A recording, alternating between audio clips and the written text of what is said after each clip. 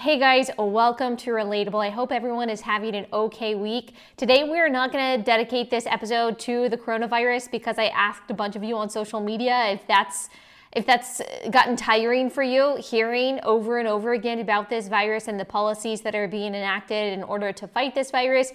And the vast majority of you said, yes, I am tired of it. Please talk about literally anything else. And so, because so many of you asked for more lighthearted content, I am going to give you that, but it's going to be substantive because this isn't a podcast where I just talk about vapid things that have no meaning or relevance to your life. I am going to give you a more personal, lighthearted update just about what the Stuckey family has been doing during this quarantine. And then I am going to talk about Tiger King, that crazy documentary that everyone's talking about. Not just commentary though, but how it represents parts of human nature and teaches us lessons that I think are pertinent, especially right now. And then we are going to very lightly, I would say shallowly, answer the question, are we in the end time? So we're going to do a little Bible Matters segment. And then if we have time, we'll talk about some other things. I might answer some questions, but I will give a coronavirus update at the end of this because a lot of you are curious about that. If you're not, like if you have no stomach for coronavirus news, you don't want to hear my thoughts about the things that are going on, some of the problems that are cropping up, not just because of the virus, but because of the policies that have to do with the virus and stopping the virus, then you might just want to end it right before I talk about it. I'll give you a warning and say, I'm about to talk about coronavirus. If you don't want to hear that, then don't listen to it. But if you're interested in knowing what's going on and some of my thoughts about that, then you can stick around. Okay, so starting this off, just a personal update about how the Stuckey family is doing.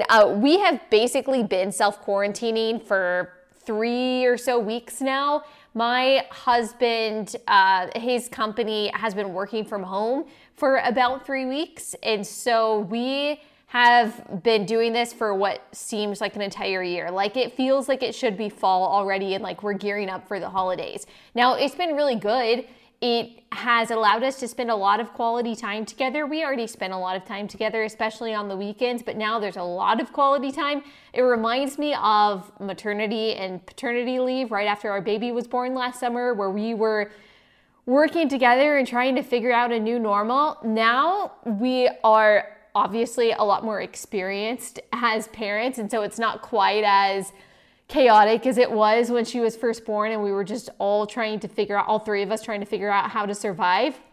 But there are new variables now, like both of us are working. He has a different job. I have a lot more flexibility. And so we are working together to make it work. And it's fun. It really is. Like I will kind of be sad when we have to go back to our normal routine and he has to leave home. And we are just learning how to not just to work together, but also relate to one another. And you think, okay, you've been living together as long as you have been married and you've been married for almost 5 years. Shouldn't you know how to relate to one another? Yes. But anyone who has been married also knows that it is a continual learning process to figure out how to best love and serve and respect the other person and communicate to the other person effectively. And for all of the inconveniences and the struggles and the burdens that come with this time, that has been a silver lining that we have. And I talked about this on Monday. If you haven't listened to Monday's episode, go listen to that. It's 10 ways to make sure that this quarantine time counts so that we don't look back and say, wow, I wasted all of that time. Well, one of the ways that I think that time is being redeemed, not just for us, but hopefully for a lot of couples, is that we are learning how to be even quicker to forgive, to be slow to speak, to be very slow to become angry, quick to listen, quick to extend grace, to be less critical ourselves, to try to give the benefit of the doubt. And we fail at that every day, quarantine or not. But I think that we have realized an important lesson during all of this, that if you are in close quarters with someone continually, something that makes that even harder is a held grudge, is resentment, is bitterness, is constant nagging and criticism and the feeling that you can't ever do anything right. And so we have, by the grace of God, tried our best to extend as much grace as we can to the other one and realize that we are both trying to do the very best we can to take care of our family and to weather these times and to trust God. My husband, thank goodness, something that has made this a lot better is that he is an amazing cook. He's an amazing cook. So over the weekend, he grilled, or I think it's smoked. For some reason, I'm supposed to say smoked, he told me. I said that he grilled brisket and grilled ribs the other day, but he told me it's smoked, but it's on a grill, so I was a little confused about that. But I mean, through the night, he was very dedicated to his brisket and to his ribs. He made 2 different kinds of ribs. He made sweet ribs and mesquite ribs. He'd never made ribs before, but he really is just a naturally very good cook. I can cook too, but it doesn't come as naturally to me, and I'm just not as good at it. I do cook, I can cook, but he's just a lot better than I am. Not just the grill, which he is good at, obviously, but also just like normal dinner cooking, breakfast cooking. He's just good at it. So I am very thankful to the Lord for that. We had some good ribs, we had some good brisket, and we're still eating that brisket. I am so thankful. I'm so grateful for a husband that can cook well. We have been at nights, if we've had to catch up on work, we've been doing that, but we've also just been watching The Office, which we watch a lot. I also mentioned that on Monday, that we've both probably together watched it all the way through 20 times, but it's one of those comfort things. It's just so familiar, and it's so funny. I still laugh out loud at certain scenes that I know that I've seen a bajillion times. But it's just this, I don't know, this feeling of, okay, at least, the world is falling down around us, but at least we have The Office. At least we can trust The Office to make us laugh and to make us forget about some of the chaotic and stressful things that are going on. But we also watched, we watched Love is Blind a couple weeks ago. I'm not sure that I can necessarily recommend Love is Blind, but it was an intriguing show.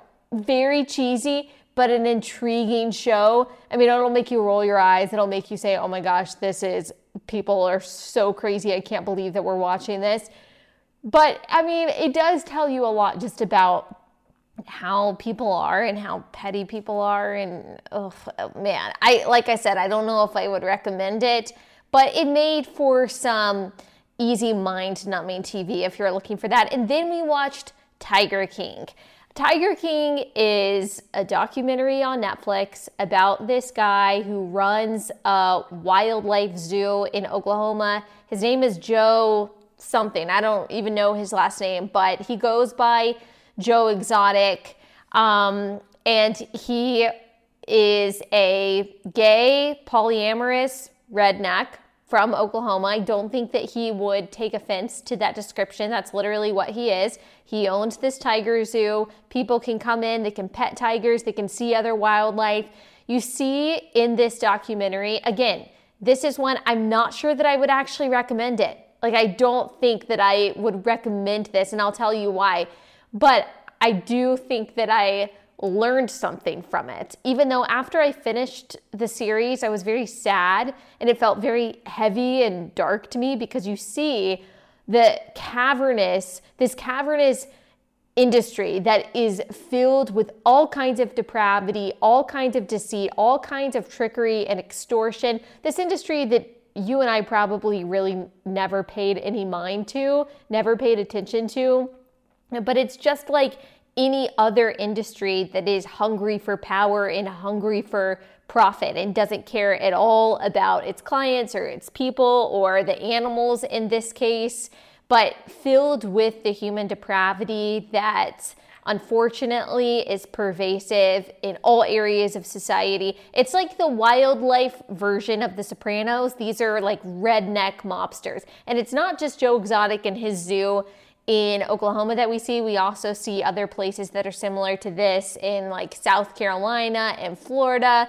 But the show itself, it shows how hungry human beings are for glory and for power, how much we long to be gods. And we've talked about this before, but how much we demand to be worshiped. When our ego goes unchecked, we will do absolutely anything to make sure that we remain on our throne, however insignificant in the grand scheme of things that throne may be. Like, Joe Exotic really thought or thinks he is the king of the universe just because he is the head of this tiny zoo that the vast majority of the world has never heard about and will never hear about. Now, a lot more people know about it thanks to this Netflix documentary, but an industry and a zoo and a place that is so insignificant in the grand scheme of things, and yet his ego got so inflated to the point that he was willing to do absolutely anything, no matter how corrupt, in order to stay in power. And really, all of us at our darkest are the exact same way. We have a very inflated sense of self. And the book club, I think it's book club with Ali Stuckey, ladies book club with Ali Stuckey, women's book club with Ali Stuckey. I don't even remember what it's called. But the first book that we read was The Freedom of Self-Forgetfulness by Tim Keller.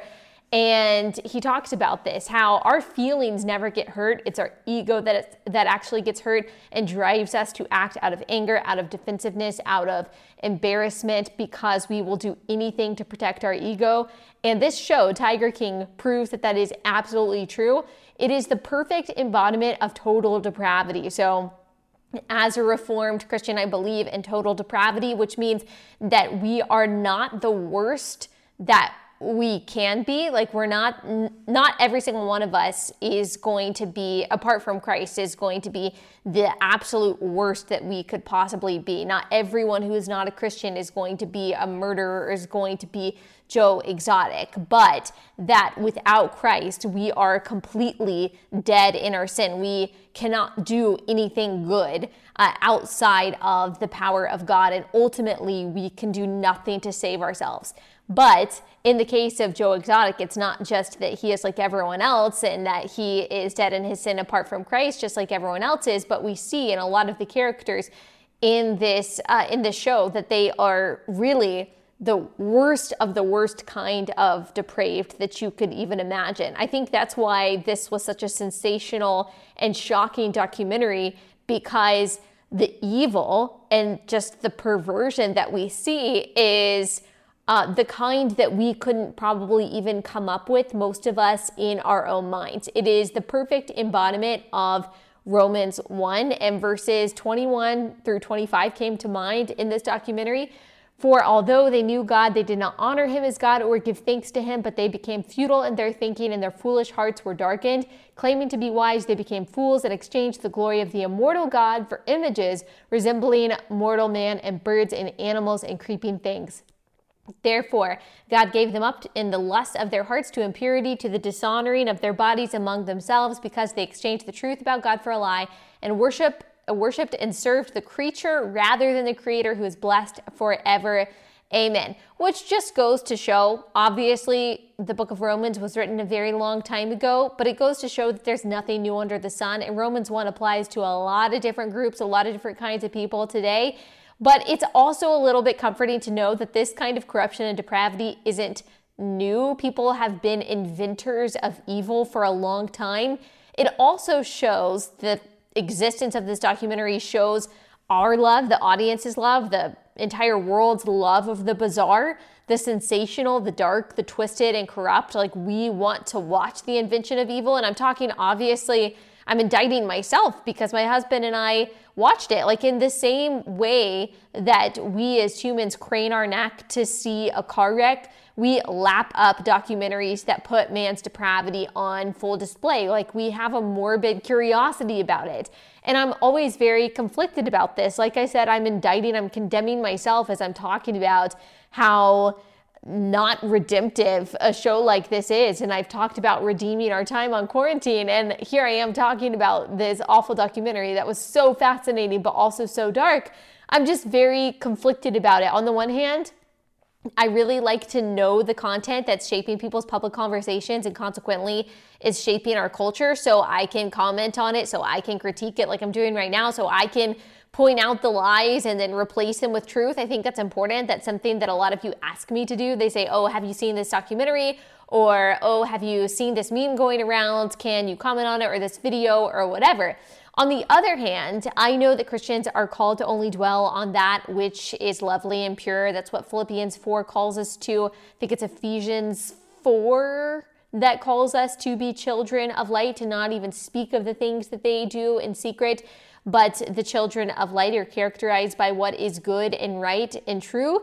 And Tiger King and other documentaries like that certainly do not qualify as what is good and right and true, what is pure and lovely and excellent. The Bachelor isn't that. There are a lot of shows that are not that. And it's hard to see how spending hours that we spent watching something like Tiger King isn't just a waste of time, or at least that our time couldn't be better spent doing something else. If I could go back, I probably wouldn't watch it. So like weighing those two sides of it, I probably wouldn't watch it. I would probably read about it. I'd probably maybe watch a few clips on it so I could talk about it, but I probably wouldn't watch it because when I was done, like I said a few minutes ago, I was really sad. I felt heavy. I felt really gross about it. I felt kind of guilty. And that is what consuming sin and watching sin and a glorified version of sin does to you. And honestly, I don't need to watch a show like that to be reminded that man is totally depraved. I already know that. Just look around, just watch the news. We love deceit, we love power, we love manipulation, and the only remedy to all of that is Jesus. But for the record, yes, Carole Baskin did kill her husband. I mean, that's just obvious. Now, moving along to our Bible matters. Are we living in the end times? This has been a question that has been circulating on social media a lot. A lot of you have been asking me about this and asking me to comment on the prophecies that people are making on social media. I'm a very skeptical person. I am very slow to believe in conspiracy theories. I am very slow to believe in theories, period. Part of it is because I just don't have the time to go down that rabbit hole, and it just creates anxiety in me. I feel like I can't control it. Even if it were true that everything that we see is some giant conspiracy theory, I don't have the power, I don't have the resources and the responsibility to track that down and solve the grand mystery. And so instead, I can look to God's word and I can say, okay, no matter what conspiracies might be happening in the upper echelons of our government, the deep state, whatever it is, I know that there is a very real spiritual battle going on. And I know that God's word is true, that he is coming back one day, and that until then, we will have trials, we will have tribulation, we will have persecution, we will have pestilence. We will go through very hard things. There will be people that are falling away. There will be people that are coming to Christ. The Bible is the realest reality that I can go to when I look around and I don't know who to trust. I don't know what theories to believe. I don't know what's really going on. I don't know the underlying truth that everyone says is there in a million different directions. The realest, most concrete, most trustworthy reality that I can go to is the Word of God. So that even though I don't know who to trust, I don't know who's telling the truth, I don't know what numbers to believe, I don't know what statistics I should be relying on, I can go to the Word of God and say, okay, I don't know what's happening in all of these areas, but I know this is happening. I know Ephesians 6 is happening. I know that we are struggling against the prince of the power of the air, which is actually Ephesians 2. Ephesians 6 says that we're fighting against spiritual powers, that this is a fight against darkness, no matter what situation that we're in, pandemic or no pandemic, that Satan is always working, but God is always working much harder, and he is the one that's sovereign. Satan is not. Satan does have power, but he has no power that God has not allowed him, and God is in control of all of it, and his plan is moving forward. Every day, every hour, every millisecond, his plan is unfolding. He is in complete control. He is totally sovereign. And we can look to the Word of God and say, okay, I don't know when, I don't know how, I don't know where, I don't know through whom, but this is happening. Now, the question is the coronavirus a sign that Jesus' return is imminent? Is this a surefire way that we can look at the timeline of eternity and say, okay, end times are coming?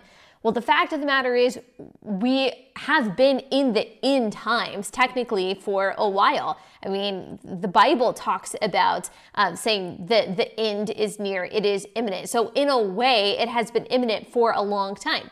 Now, are there signs that have been fulfilled that point us in the direction of saying, okay, maybe it is soon? Yes, the Bible has what might seem a little bit contradictory to the human eye, but isn't actually contradictory. On the one hand, the Bible makes clear that the end will come as a thief in the night, that no one knows the day, that no one knows the hour, but at the same time, there is an appointed time, and there are signs and there are prophecies that have to be fulfilled before that actually happens. Now, I did a whole very thorough episode titled End Times that I encourage you to go listen to. It was from July of last year. I think it was July. And I also, on Instagram, if you go to my highlights, and you see the first little bubble that says it should say podcast categories, you can go. I categorize all of my podcast episodes by the subject, the broader subject that they are talking about. And so under other theology, I think is the category, you will see End Times, and that should tell you exactly the episode number that it is. So did an entire podcast episode on this. Just type in relatable End Times on your podcast. That's another way that you can find it, should come up. So if you need a crash course on eschatology, the study of the end times and the different terminology and which eschatological, that's hard to say, eschatological position the Bible supports, you can go and listen to that. But I am going to give you a bit of a refresher now, but for a more thorough explanation, you can go back and listen to that. So number one, what we know about the end times is that Jesus is coming back. This is what 1 Thessalonians 5 calls the day of our Lord. Revelation 1:7 says this, "Behold, he is coming with the clouds, and every eye will see him, even those who pierced him, and all the tribes of the earth will wail on account of him. Even so, amen." The question is when. 1 Thessalonians 5:2 says, "For you yourselves are fully aware that the day of the Lord will come like a thief in the night." Matthew 24 also tells us about this, about the tribulation and the things that have to happen before Jesus' return, like wars and rumors of wars, nations rising against nation, kingdom against kingdom. Every nation will hear the gospel. Lawlessness will increase. The abomination of desolation will occur via the Antichrist, who will make a covenant with Israel for 7 years. There will be a great tribulation like no one has seen before. Then Jesus will return. Here is what verses 29 through 31 say. "Immediately after the tribulation of those days, the sun will be darkened, and the moon will not give its light, and the stars will fall from heaven, and the powers of the heavens will be shaken. Then will appear in heaven the sign of the Son of Man, and then all the tribes of the earth will mourn, and they will see the Son of Man coming on the clouds of heaven with power and great glory, and he will send out his angels with a loud trumpet call, and they will gather his elect from the four winds, from one end of heaven to the other." So there are prophecies that must be fulfilled before Jesus returns, but Jesus also says, "But concerning that day and hour, no one knows, not even the angels of heaven, nor the Son, but the Father only." There are several other passages that tell us, like I said, that the day of the Lord will come like a thief in the night. So what we conclude from that is, though there are tangible signs that we can see and will recognize as pointing to Jesus' return, we don't know exactly how much time will pass between the last sign that is fulfilled and Jesus' return. So that's why it's hard to say, okay, it's going to happen now. So we still ultimately will not be able to predict down to the day and the hour when Jesus will return. I want to read you, though, a sermon from John MacArthur that talks about the signs of the end times, one of them being lawlessness, as the Bible says, as that passage that I read you says. Lawlessness will be unleashed on earth, and the Antichrist will come. He will establish one world government. That's what the Bible says.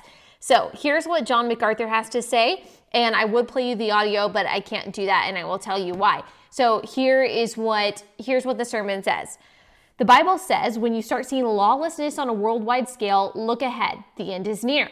You see, there's only one way to deal with lawlessness. There's only one way. That's to create a police state. Ultimately, it drives itself to a police state, and that's exactly what happens. And you see that's what the Antichrist has when he comes. He sets up a total world rule. And why he'll be such a hero, evidently, from the Word of God, is that with all the lawlessness all over the world, lawlessness on a national basis and on an international basis, is that he is evidently going to be able to resolve this and get control of everything. And I believe what the world is going to exist under, according to the Bible, this is John MacArthur speaking, is a tribulation that is a police state. Why? If you don't take the mark of the beast, what happens to you? You get killed. That's the only way he can control lawlessness. And that's what's going to make that great hero out of the Antichrist, possibly the fact that he can resolve the lawlessness into a controlled situation. Let me give you another general sign. Not only is lawlessness a general sign of the coming Christ, but also is false religion. In the last days, false religion sponsored by demons is going to reign, says John MacArthur. Typical demon work can be seen in the pseudo-Christian literature, for example, and then he lists some people. All over America, we have witches' covens. All this to an extent never known in the history of the world. And the Bible says that in the end times, watch it, the doctrine of devils. It's all over the place. And the doctrine of devils in an organized religious way will come to a head in Revelation chapter 17 in that false world church. Apostasy. Not only lawlessness and false religion, but apostasy. Religious liberalism. The rise of liberalism in colleges, seminaries, and churches gives abundant evidence that men are departing from the faith fast. And then he talks about some more specific signs that we're going to see. But here's the thing. Here is why I can't show you the audio or have you listen to the audio of that. He said that in 1972. This is a John MacArthur sermon from 1972. He pointed to the fact that lawlessness was abundant and that we might see a police state. Now, what's comforting about that is that all of the things that he lists in this particular sermon from 1972 sound very pertinent and sound very real today, which means that, as I've said, there's nothing new under the sun. A lot of the corruption that we think is novel, that we think is innovative today, has actually been around for a lot longer than a lot of us have been alive, but it also, it applies to what we're seeing today. If he thought that we were close to a state of lawlessness then, just think about what's going on now with prisoners being released from prison for, we don't even know. There's no good reason why prisoners are being released from prison and why judges are saying, okay, I'm not actually going to prosecute this person, or this person isn't going to be prosecuted because of coronavirus, which again, doesn't make a whole lot of sense. We're already seeing looting. We're already seeing crime abound. We're already seeing violence abound. So if John MacArthur thought that we were close to that in 1972, I'd be interested to see what he has to say to that today. Now, there's a lot more that we could go into. We could talk about the mark of the beast, the Antichrist, the millennial reign, but we don't have time for all of that. You can listen to my full episode in times. I am, for now, until I am proven otherwise, which is a possibility, I am a post-tribulation premillennialist. So that means that refers to when I think Christ will return. I believe that Christ will return after the tribulation. So Christians who are alive now will actually endure the tribulation. Now, John MacArthur, according to this sermon, doesn't believe that. He believes that Christians are going to be taken out of the tribulation. I believe that Christians are going to endure the tribulation, that he will call believers to himself after that, that we will reign with him during the millennium while Satan is bound and many more come to Christ and the final judgment occurs and we will enjoy the eternal state in Christ. I am friends with a lot of post-millennialists. Post-millennialists tend to believe that the world is going to conform more and more to the law of God before Christ returns. They believe that we are currently in the millennial rule of Christ. I've had quite a few post-millennialists on my show and they've made me think about a lot of things. Like I said, I'm open to being proven incorrect, but right now I don't see how the Bible supports that. I don't see the world headed in that direction. There are a lot of smart people, like I said, who disagree with me, people who know a lot more about the Bible than I do, but there are also people who know a lot more about the Bible than I do who have the same position as me. To me, Matthew 24 makes it clear that Christians will suffer through the tribulation and that Jesus will not call us up before that. But I do know, so I don't know. Saying all that said, Could we be in the time that is leading to the imminent return of Christ? Yes, we could be in that stage. What we know for sure is that God is doing something, that he is calling people to himself, that he is calling people to repentance, that he is calling us to humble ourselves, that he is doing a mighty work through his church, and that we should want to be a part of that, and that we should be watchful.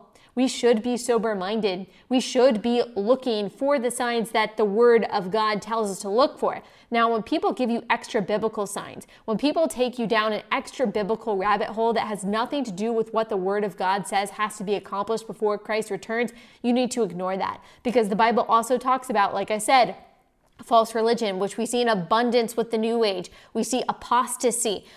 We see people preaching a false gospel, preaching false prophecies. We've talked about these false prophecies on the podcast. Last week, we talked about fear God, not trouble. And that was the title, I think, of last Monday's episode that you should go listen to, about how God loathes false prophets and false prophecies, and that we should reject those. If we want to know the answers, we go to the Word of God. But the bottom line is, we don't know the day, we don't know the exact hour, but we are called to be watchful, to be ready, to be bold. And I am praying that God would fill me with a sense of urgency. That's why it's important also to study the end times, because we need to be filled with a sense of urgency. We need to make sure that we are doing the things that God has called us to do. And I have kind of woken up in the past few days, I would say, realizing that I have allowed my mind to be filled with a lot of noise from Twitter, from social media, from news, from YouTube videos, rather than being filled with the realist reality that's out there, which is the Word of God. And I've realized that the reason why I'm doing that, the reason why I feel even more of a draw towards Twitter, towards Instagram, towards these things, towards watching the news, is because I feel isolated, even though I'm with my wonderful family, and I want to be connected to something in real time. I want to be connected to other humans that are doing the same thing I am, even if it's in a way that just drives up anxiety and outrage. I want to be reminded that there are other people out there. And so I watch the news and I make sure it's live, and I'm on Twitter to make sure that I realize that there are other people doing the same things as me, and that they're, that they're alive too. And I realized that maybe I need to cut out that noise and take a look at what God is actually doing. I was thinking about this metaphor the other day as I was talking to my husband. I was saying, I'm really sad that, March Madness isn't happening, and we're not going to be able to watch the Masters, and baseball games aren't going on. Now, I'm not someone who even cares about sports. I don't really watch sports. My husband loves sports, and of course he's really sad about all those things, but I'm sad too. Why? It's not because I really care who wins the Masters, honestly, or who won March Madness or any of that stuff. The reason why I care is because all of these things for my entire life, for our entire lives, have served as background noise that make us feel comfortable, that put us into context, that let us know what season it is, what stage of life that we're in. And without it, I feel like I'm in a vacuum. I feel like nothing is real. I feel like I'm in some alternate dystopian universe, and I really don't like it. And it reminds me, the analogy that I have is that if any of you sleep with a noisemaker at night, like we sleep with a white noise machine, that when it goes off, it wakes you up. The silence wakes you up. So it's not a noise that wakes you up. It is the silence. And it kind of freaks you out. And you lay there before you turn the white noise machine back on. You lay there in the total silence, and you can hear a pin drop. You can feel and sense the slightest move. And you turn it back on because it freaks you out and you want to go back to sleep. In real life, like our white noise machine has turned off, and we're sitting there in silence, and we're desperately looking for something else to fill the noise so we can just go back into our lull. But maybe God is trying to turn off all of the noisemakers that are in our life so that we can listen, so we can pay attention. So we can, like when I'm asleep at night and my noise machine goes off and I can hear a pin drop, and I am aware of everything that is going on in my house because I'm so not used to this silence, and it startles me and it wakes me up, and I'm more alert than ever. maybe in another sense, that's what's happening in our real life. Maybe all of these noisemakers are supposed to be off right now. Maybe we're not supposed to be searching for the noise in our phone or on the news. Maybe we're supposed to be cutting all of those things off, and we're supposed to be paying attention to the things that are going on. So what I have done is I've just started to pray that I would take notice of the things that God is doing and the things that he's saying. Now, I'm not talking about some extra biblical word. I'm not talking about some extra biblical sign. I'm not talking about some new age feeling thing. I'm talking about what the God of the universe is really doing right now on this timeline of eternity, wherever we are on it. However close we are to Christ's return, I want to make sure that I am paying attention, that I am watchful, that I'm not constantly looking for new ways to numb my mind and to busy myself and to feel connected to other people via the news or Twitter. Because like I've said, the realest thing that's going on is what the Word of God says is going on, which is that one of these days, whether it's in 100 years or 100 seconds, Jesus is coming back, and that we need to be ready. And I want to pay attention to those things. Now, coronavirus update. There's not a whole lot of good news. So if you're looking for good news, this particular part of the podcast probably isn't the place to get it, because things are looking, I don't want to say they're looking completely bleak, because in some ways, I guess there is some good news in that we were going off a model just a couple weeks ago that said that if we didn't do anything, 2.2 million people were going to die. And if we did something, 1.1 million people were going to die. And that was really scary. Now we're hearing from Dr. Anthony Fauci that it's going to be 100,000 to 200,000 people in the United States. But Dr. Deborah Birx said that's only if we do absolutely everything perfectly, which is a little bit troubling. Like, that's still a lot of people. It's a very small percentage of the population, but it's still a lot of people. From swine flu back in 2009, only 12,000 people died. And we are certainly going to surpass the 12,000 mark, I believe, because right now we've got 3,300 deaths. And what the experts are saying is that we haven't reached the peak yet, that the peak is still a few weeks off. President Trump extended the social distancing guidelines to April 30th. And what I am hearing is that it's actually going to be longer than that it's still probably going to be a few weeks even after that it's going to be June 1st. And there's a possibility that they're just telling us April 30th because they know they have to tell us things in doses, or else we're going to freak out thinking about 8 weeks. And as we talked about last Wednesday, we did a podcast called Save Lives and Livelihoods, where we talked about the importance of voluntarily doing what we can to make sure that we are protecting the most vulnerable among us and that we are slowing the spread of this virus. I think that is so important. I am not someone who takes this lightly, who takes this virus lightly, who takes the weight on our hospitals lightly. I want to do whatever we can to flatten the curve and to listen to the experts. Of course, like I said, we have been in our home almost exclusively for 3 weeks, except for absolutely having to go out and get groceries or something like that. So I am absolutely taking this seriously.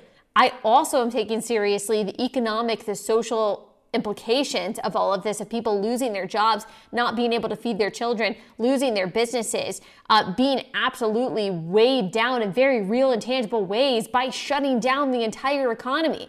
These are two things that I'm thinking about for some reason in this stupid binary that we have created on Twitter. You can either care about the economy or you can care about people. What do you think makes the economy go? What do you think the economy affects? It's people. It's people. And I am also concerned about the suspension of our liberties.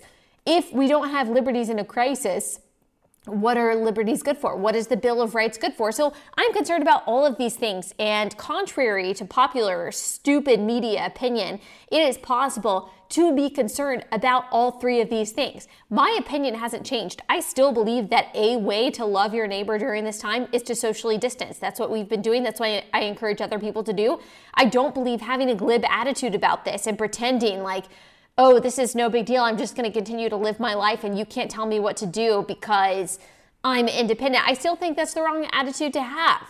I also think that it is wrong for the government, Bill de Blasio, for example, the mayor of New York City, to say If you continue to meet as a church, we will close down your building permanently for people to not be able to purchase a gun. Like, I think that that is also troubling. I want people to voluntarily take responsibility and to be as cautious and to be as compassionate as we possibly can, understanding that some people still have to go to work. Some people don't have the option to just stay at home, and I completely understand that. But if we can, to limit our public exposure as much as possible. But I still don't want the government suspending our First Amendment rights, for example, because we're in a crisis, saying that I'm going to close down a church and you can't buy a gun because a pandemic is happening. I'm not for that. So I can hold those two thoughts together simultaneously. Some people said that me making a joke about the fact that, oh, we're getting our free trial of communism and I really want to cancel after 30 days, but they already have my payment information. Some people are saying that me saying that is hypocritical to what I said earlier of loving your neighbor means, in many points, staying inside. I don't think so. I'm talking about voluntary versus compulsory. I am not excited about the compulsory actions that are being taken. Now, some of it I think it's necessary. State governments are in a tough position. President Trump is in a really tough position. I don't fault all of the people who have pushed these policies. I think they're trying to do what is best. But I do still think that we have to have some sort of plan and more of a tangible, concrete light at the end of the tunnel that makes way for actual recovery. Congress passed this so-called stimulus bill, this recovery bill that does send checks to people, that does help certain businesses, and that's going to do something, but people are going to have to be sustained longer than that in a more formidable way than what this bill actually offers. And it gives millions and millions and millions of dollars to places that don't actually need our money, like the Kennedy Center. I mean, it's just absolutely crazy. And Representative Thomas Massie, who I have had on this podcast before, he was against it, and President Trump said that he needs to be thrown out of the Republican Party. I cannot disagree with that more. Thomas Massie, the representative, is extremely principled. It wasn't a publicity stunt, and I completely sympathize with his concerns. Unfortunately, this was the position that Congress was in, and they had to get it done, and they did. And hopefully, I do hope that it offers a lot of relief to a lot of you. But unfortunately, I think that it's a Band-Aid on a much bigger problem that we are going to see from shutting down our entire economy. Just a numbers update. Right now, we've got 174,410 confirmed cases. We're going to see that number go up as we get more and more tests. We've got almost 6,000 people who are recovered. We've got 3,300, almost 3,400 people who have died, which is not great. Now, unfortunately, there are people in the media who are extremely excited about the fact that America is leading the way, apparently, in deaths. So we have coronavirus is overtaking us, apparently more than other countries. But of course, we cannot trust the numbers coming out of China at all. But you have media who really do just want to see the country in devastation. They are giddy about the fact that we have so many cases and that our death number is climbing. Now, I don't think they actually want people to die, but they want Trump to look bad, and they want the United States to look bad so much that they are willing to be at least deceitfully celebratory about the fact that we have so many cases. Of course, we can't trust the numbers coming out of China. We can't trust anything that the World Health Organization says because they are in bed with China. China is a communist country. They are always going to lie. And so if indeed the numbers that they have reported to us are drastically lower than the reality, if they really have had tens of millions of people die, obviously that's not very good for us either. Now, there are a lot of private companies that are doing amazing things, like MyPillow. He is retrofitting his factories to make more than 50,000 masks a day. That's a big problem right now. I know you're seeing probably a lot of conflicting reports, but I've talked to a lot of people around the country who say they're not overwhelmed yet. Some hospitals are saying that their hospitals are empty right now. That's because they've canceled elective procedures and people are scared to go to the emergency room because they don't want to get sick unless their lives are actually being threatened. But A lot of hospitals are saying we are low on supplies, we're low on masks, we're low on protective gear, we are low on the tools that we need. And it's really crazy because we constantly hear about millions of masks and equipment being in circulation right now, and yet so many hospitals are not getting them. Apparently there's a lot of red tape. Regulation is just a killer, man. There's a lot of red tape that are preventing these masks from actually getting into the hands of nurses and doctors at these hospitals. But MyPillow is a business that is trying their best to help these workers get the masks that they need. And what happens, the MyPillow guy, he talks at a press conference with President Trump in the Rose Garden just the other day. And what happens to him? Well, you've got all of blue checkmark liberal Twitter making fun of him for talking about God and for saying that this is wrong, that President Trump would bring this guy up there. What have they done? What have you done? Celebrities, blue check marks that are making fun of this guy for sacrificing his own profits, by the way, to make sure that hospital workers have the masks that they need. What have you done except for sit on your butt and twiddle your thumbs for the past 3 weeks and make fun of people who are actually helping? See, this is one of the many problems with leftism. There are problems with conservatives, obviously, as well. They have their own, conservatives have our own issues and our own people who are problematic and stupid. But the problem with leftism as an ideology is that, as Dan Crenshaw has said before, it doesn't actually function as a way to govern. It functions as a way to gin up outrage. So it doesn't actually accomplish, leftism never accomplishes anything. It is very good at igniting emotion and igniting passion, but every time it tries to execute something, it fails. And that is why all of the heroes that leftists hold up aren't people that have done anything productive or have done anything good. They are people who have complained the right way.